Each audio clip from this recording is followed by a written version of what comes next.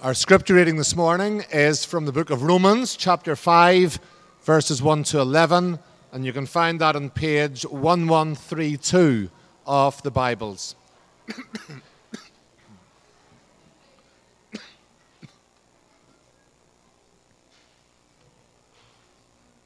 Romans 5, 1 to 11. Let's remember that this is the Word of God. Therefore, since we have been justified through faith, we have peace with God through our Lord Jesus Christ, through whom we have gained access by faith into this grace in which we now stand. And we boast in the hope of the glory of God. Not only so, but we also glory in our sufferings, because we know that suffering produces perseverance, perseverance, character, and character, hope. And hope does not put us to shame, because God's love has been poured out into our hearts through the Holy Spirit who has been given to us. You see, at just the right time, when we were still powerless, Christ died for the ungodly. Very rarely will anyone die for a righteous person, though for a good person someone might possibly dare to die. But God demonstrates his own love for us in this. While we were still sinners, Christ died for us. Since we have now been justified by his blood, how much more shall we be saved from God's wrath through him? For if, while we were God's enemies, we were reconciled to him through the death of his Son, how much more, having been reconciled, shall we be saved through his life? Not only is this so, but we also boast in God through our Lord Jesus Christ, through whom we now have received reconciliation. Amen. Stephen's going to open up this passage for us now.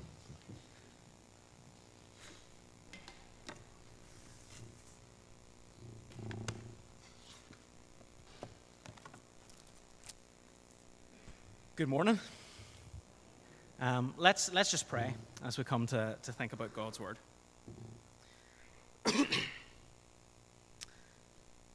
Lord, we have just been hearing from your Word of life. And Father, as we come to consider it now, to think about it a little bit, Lord, we pray that you will help us to know what you would have us hear from it. Lord, we pray that you would use my words. Lord, take away anything that is not of you. And Lord, that you would prepare our hearts to hear what it is that you have to say to us this morning. Lord, may your Spirit work in us. Lord, as we think about these incredible words of Scripture. Amen. So, Romans 5. What are we doing here? This is one of those funny weeks where we're past Easter, but we're not quite ready to move into the new series yet. So this is a bit of a, if you look at the order of service or the monthly bulletin, this will say this is a one-off. So why have I ended up here? As most of you know by this stage, I've just been accepted to train for the ministry. And a couple of weeks ago, I was going through 2 days of pretty intensive interviews. And one of the questions that I was asked was, are there any Bible passages that have particularly spoken to you over the course of your journey? And there are lots of verses and passages that have really spoken to me and encouraged me, and some that have given me a good kick up the backside when I've been distancing myself from God and not walking in his ways. But I have to say, one of the first pieces of Scripture that really did this for me and has been an encouragement to me ever since has been these opening verses of Romans 5. I grew up in a home where neither of my parents were Christians. Thankfully, my mom has become a Christian since. But I was always sent along to church because, it teaches you good morals, and it makes you a better person, and you make good friends, and all of those reasons that non-Christians and sort of nominal Christians give for sending their kids along to Sunday school and Bible class and church and GB and BB. So I'd heard the gospel growing up, and I believed it. I had no reason to doubt it, but I hadn't accepted it. Some of you are aware my father took his own life when I was 9. And after that happened, I began to question everything to do with God. And I very much closed myself off to that whole part of my life for a couple of years. And at the end of first year in school, I was pushed by one of my teachers to go to a Scripture Union camp. And eventually I relented and I said, look, I'll go if you stop annoying me. And one night at that camp, God really spoke to me through one of the talks. I can't even remember what the talk was about, but I can still vividly remember feeling God's presence on me and an almost irresistible urge to accept this gift of grace and give my life to Him. I still remember the sense of all of the burden that I had been carrying for those years just lift away, and a real sense of peace and joy replacing it through the Holy Spirit who had just come into my life. And I went back home, and for a few months it was great. But very quickly I just faded back into the old routine. And my Christian life very much became about ritual. It was something I felt I had to do. It was a social thing. It was more about being with my mates rather than being with God. I might have been saved by Christ, but I had absolutely no life or growth with Him. By the time I was 16, 17, I knew there was something seriously wrong with my life as a Christian. And I was questioning everything. Could God really love me when I was treating Him so poorly? Was I definitely going to heaven with the way that I was living my life? Had what happened to me at the age of 12 even been real? And along came another Scripture Union camp, which, if I'm honest, I went to have a laugh with my mates and pick up some nice Christian girls. Typical things of a 16-year-old Christian boy. I can say that today. Catherine's not here. It wasn't her, by the way. And both of those things were achieved. Good laugh with my mates. Got a few numbers, keep me going the rest of the year. But God had bigger plans. The passage we looked at that week, it was Romans 5, 1-11. And honestly, as I sat there each night, it felt like the talks were written specifically for me. And it changed everything. So hopefully, as we look at these verses over the next few minutes, you'll be challenged and encouraged by what God says to us through these words of Paul, as I was and have been and continue to be. Now, Romans 5, it starts with a therefore. So it's important that we look at these verses in light of what has come before. Romans was written by Paul to a church that at this stage he nor any of the other apostles had visited. It was a church probably set up by Jewish believers who had traveled to Rome after Pentecost. Paul hasn't been able to get to Rome yet, but he clearly recognizes that as Rome has conquered a vast amount of the known world and sits right at its center, it was vastly important that the Christians in Rome were teaching the true gospel. As from Rome, it's going to spread out throughout the rest of the empire into the known world. And so Paul writes the book of Romans, the letter to Romans, which John Stott describes as the Christian manifesto. He says it's the fullest, plainest, and grandest statement of the gospel in the whole of the New Testament. In chapters 1-4, Paul talks about the depth of our sin, God's anger at sin, his judgment of sin. He paints a pretty bleak picture. But it's a true picture of where we stand with God when we are outside of his grace. He then goes on to outline how through what Jesus did on the cross, we can be made right with God. How we can be justified through our faith in what happened that first Easter. And this leads directly into chapter 5. And this great passage of peace and hope and grace and joy and all of those results of the death and resurrection of Jesus. verses 1 and 2 say, "Therefore, since we have been justified through faith, we have peace with God through our Lord Jesus Christ, through whom we have gained access by faith into this grace in which we now stand, and we rejoice in the hope of the glory of God." If we have put our faith in Jesus and what he did to take away our sin on the cross, we now have peace with God. And we can look at that peace in two different ways. We can look at it in its negative context, which means a ceasing of hostilities, an end to war. And the Bible plainly tells us that before we come to faith, we are at war with our holy and perfect God, because we are living lives in opposition to him. And therefore, we are totally deserving of his just and righteous punishment. In chapter 2, verses 8 and 9, Paul says, "But for those who are self-seeking and who reject truth and follow evil, there will be wrath and anger. There will be trouble and distress for every human being who does evil." This is the state that we exist in when we're living outside of God's grace. If we're living in opposition to God, then we're deserving of God's wrath. In chapter 5 itself, in verse 10, it says that when we were God's enemies before we were restored to a right relationship with him through the death and resurrection of Jesus. I saw a great quote from Charles Spurgeon, which said, "If any man thinks ill of you, do not be angry with him, for you are far worse than he thinks you to be." That maybe sounds a wee bit harsh to you, but we in our comfy Western society, we have a tendency to think that we're not really so bad, are we?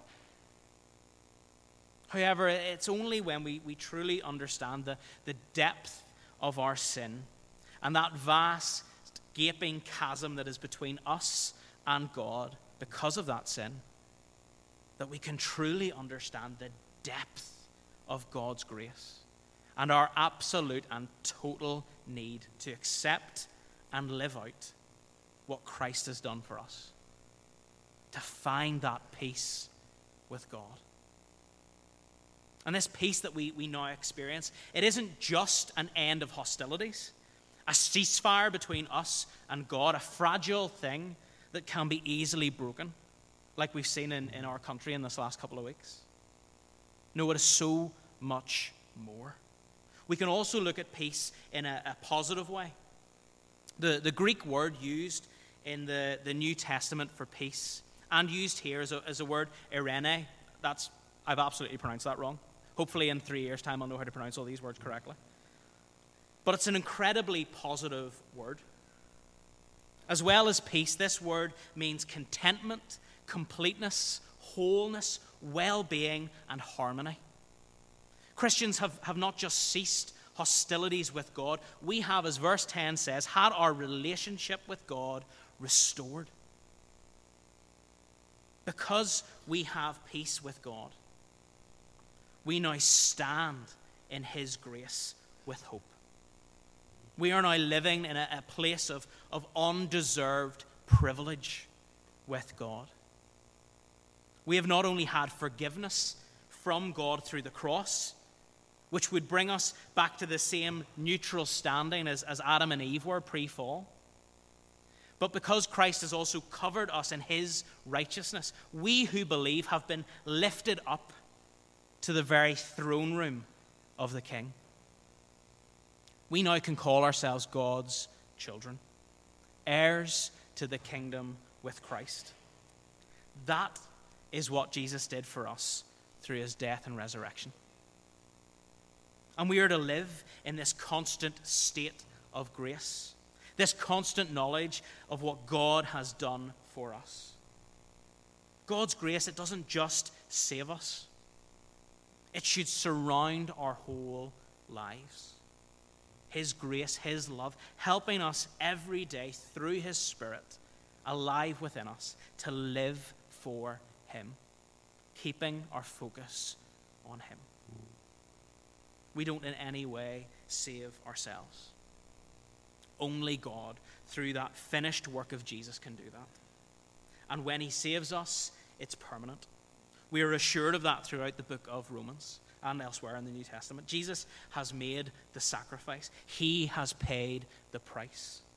And when we accept what he has done for us, we are saved from that eternal punishment. That is what justification by faith means. All we have to do is accept it, to put our faith and trust in him. Many of us struggle with this. We think we're not good enough to be saved, that we don't deserve it. We don't. Or we keep messing up and we think, you know what, we're not really Christians. I'm not really living this life. I'm not really going the way God wants me to. What would God want with me anymore? But your future is secure. Look at verse 9. Since we have been justified by his blood, how much more shall we be saved from God's wrath through him? You can't take away what God has done for you. It's actually kind of arrogant to think that you have the power to change something that God has done. When God saves you, it is permanent. His love for you is unchanging. Philip Yancey once said, there is nothing you can do to make God love you any more. There is nothing you can do to make God love you any less. That's what grace is all about. Where I was 15 years ago and many times since then, I really needed to hear that. I needed that assurance that my salvation was sure. And I needed not to keep my eyes on religion or good Christian habits or ticking the right boxes, but focused on Jesus and what he has done for me to keep me walking in that state of grace. And not looking back on a moment of grace many years ago and then just going off in my own direction. Wonder, are you at peace with God? Wonder if you accepted that grace that he offers you. That grace that we could never earn on our own. That grace that we need to be made complete and whole. To be at peace with God and live in his perfect presence forever. Have you accepted that grace? Have you put your faith in Christ? And if you have, do you continue to live in that grace? Was coming to Christ a moment in your life long past? Or is it your whole life? Every day, every moment? Jesus doesn't just save us. He offers us life. A life with him. A life lived in his grace. Growing in this faith that he has called us into. Jesus doesn't just offer us a moment of grace. He offers us a life of grace. And an eternity at perfect peace with our God. So are you at peace with God? Are you living life with Jesus? In constant conversation with him? Immersed in his life-giving word? Following his instruction? Remaining in the grace that you have been shown? Is that your life? So we can have peace with God. We can stand constantly in his grace with a sure hope that our future is secure in him. And because of that, we can rejoice even in the midst of suffering. Verses 3-5 say this, not only so, but we also rejoice in our sufferings, because we know that suffering produces perseverance, perseverance character, and character hope. And hope does not disappoint us, because God has poured out his love into our hearts by the Holy Spirit, whom he has given us. Paul is writing to a church which was facing persecution and hardship on a daily basis. All this talk of grace and a restored relationship with God could lead to two responses from those hearing his words. Either, great, we shouldn't be having all this trouble, we should be living a trouble-free life. which in the situation they were in would have led to disillusionment when that didn't happen, or them chasing after some sort of health and wealth, prosperity type gospel. Or Paul could be written off as an unrealistic dreamer, as what he said just doesn't fit with people's actual experience. These guys were suffering, they were struggling. And so he tackles the issue of suffering head on. Suffering was the norm for the early church. As the church recognized people's need for Christ and shared the gospel in every way they could, they faced persecution. They faced opposition. And we know that wherever the gospel is faithfully preached, opposition is found. Paul is saying that we can rejoice, even in the midst of any suffering that we face, whether it be persecution or whether it be just the problems and difficulties of this world. We can have joy in those situations because we can trust. We trust that our future is secure. We trust the promise of an eternity and this restored relationship with God. And we trust because we know that God can and does use even something as terrible as suffering to bring about good in our lives and to grow and build his kingdom. In his commentary on Romans, Douglas Moo describes our hope and faith as a muscle. As it's challenged by hardship and persecution, it grows stronger and better developed. And this seems to be proven. When we look at the persecution that the early church faced, when we look around the world today at countries that are desperately trying to stomp out the spread of Christianity through horrendous acts, like those bombs last week in Sri Lanka, killing so many of our brothers and sisters.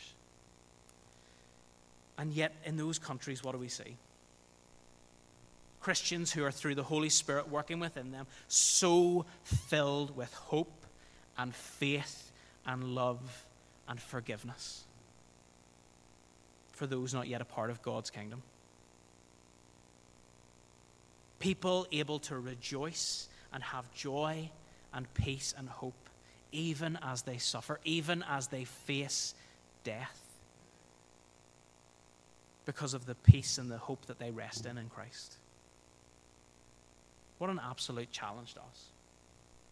To go out and get stuck into sharing this message of grace and love with a world in such desperate need of it. Knowing that we will face opposition and rejoicing in the fact, not because we are sadistic, strange, weird people who like suffering, but because suffering is temporary.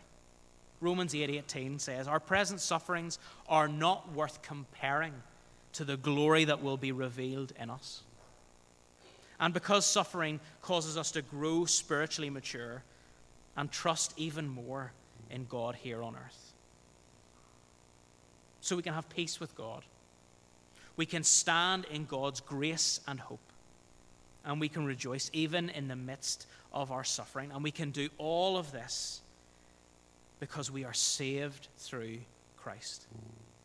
Verses 6 to 8. You see, at just the right time, when we were still powerless, Christ died for the ungodly. Very rarely will anyone die for a righteous man, though for a good man someone might possibly dare to die. But God demonstrates his own love for us in this: while we were still sinners, Christ died for us. At just the right time. Right from the beginning, God had planned to intercede in that perfect moment to provide a means of salvation, a rescue plan for humankind. Even though we had turned against our Creator, even though we were living in opposition to him, powerless to save ourselves, God stepped into history and took our punishment upon himself in the form of Jesus so that we could be free from the eternal consequences of our sin. Paul says it's rare that someone will give up their life for a righteous person, that's someone you respect. Some may consider giving up their lives for a good person, so somebody you love. But Christ, he gave up his life for his enemies, knowing that many would still refuse to accept him. John Stott puts it like this: God's love in Christ is absolutely unique. For in sending his Son to die for sinners, he was giving his everything, his very self, to those who deserve nothing from him except judgment. Romans 5 tells us how we can have a peace and a hope that do not disappoint. Because through the cross we see God's absolute love for us when he showed us that incredible, undeserved grace. A grace that should lead us into joyful service and even potential suffering, because we know that with the Holy Spirit's help we can endure, that we can grow as we keep our eyes focused on all that God has done and is doing for us, and how that has secured our eternal future with him. Let's pray.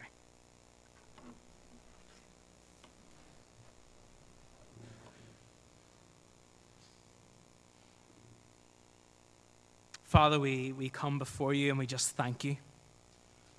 Father, we thank you for your grace. Father, we thank you that even though we deserve nothing from you, that we turned our backs on you, and that we live lives, even those of us who are your followers, we so often live lives that are so far from your perfect standard. And yet, you show us forgiveness. You show us grace. You show us love. Lord, we thank you for that.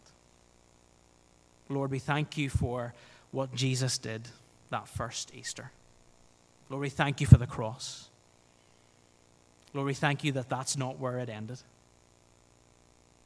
We thank you that Jesus also rose from the dead, proving that he was your Son, proving that all that he did was real, that it worked, that death no longer has a hold on us. That through you we can have life. Life here, but also life everlasting in your perfect, beautiful presence. But Lord, we know that on this earth, in this world, we will face trials and temptations and suffering. And Lord, we pray that you help us. Lord, help us to keep looking to you in all things. Help us, Lord, to keep our eyes focused on you. Lord, whether the sun is shining down on us or we're in the desert place, Lord, we pray that you will help us to put our hope in you, to find our peace in you, and Lord, just to stay immersed in your incredible, amazing grace. Amen.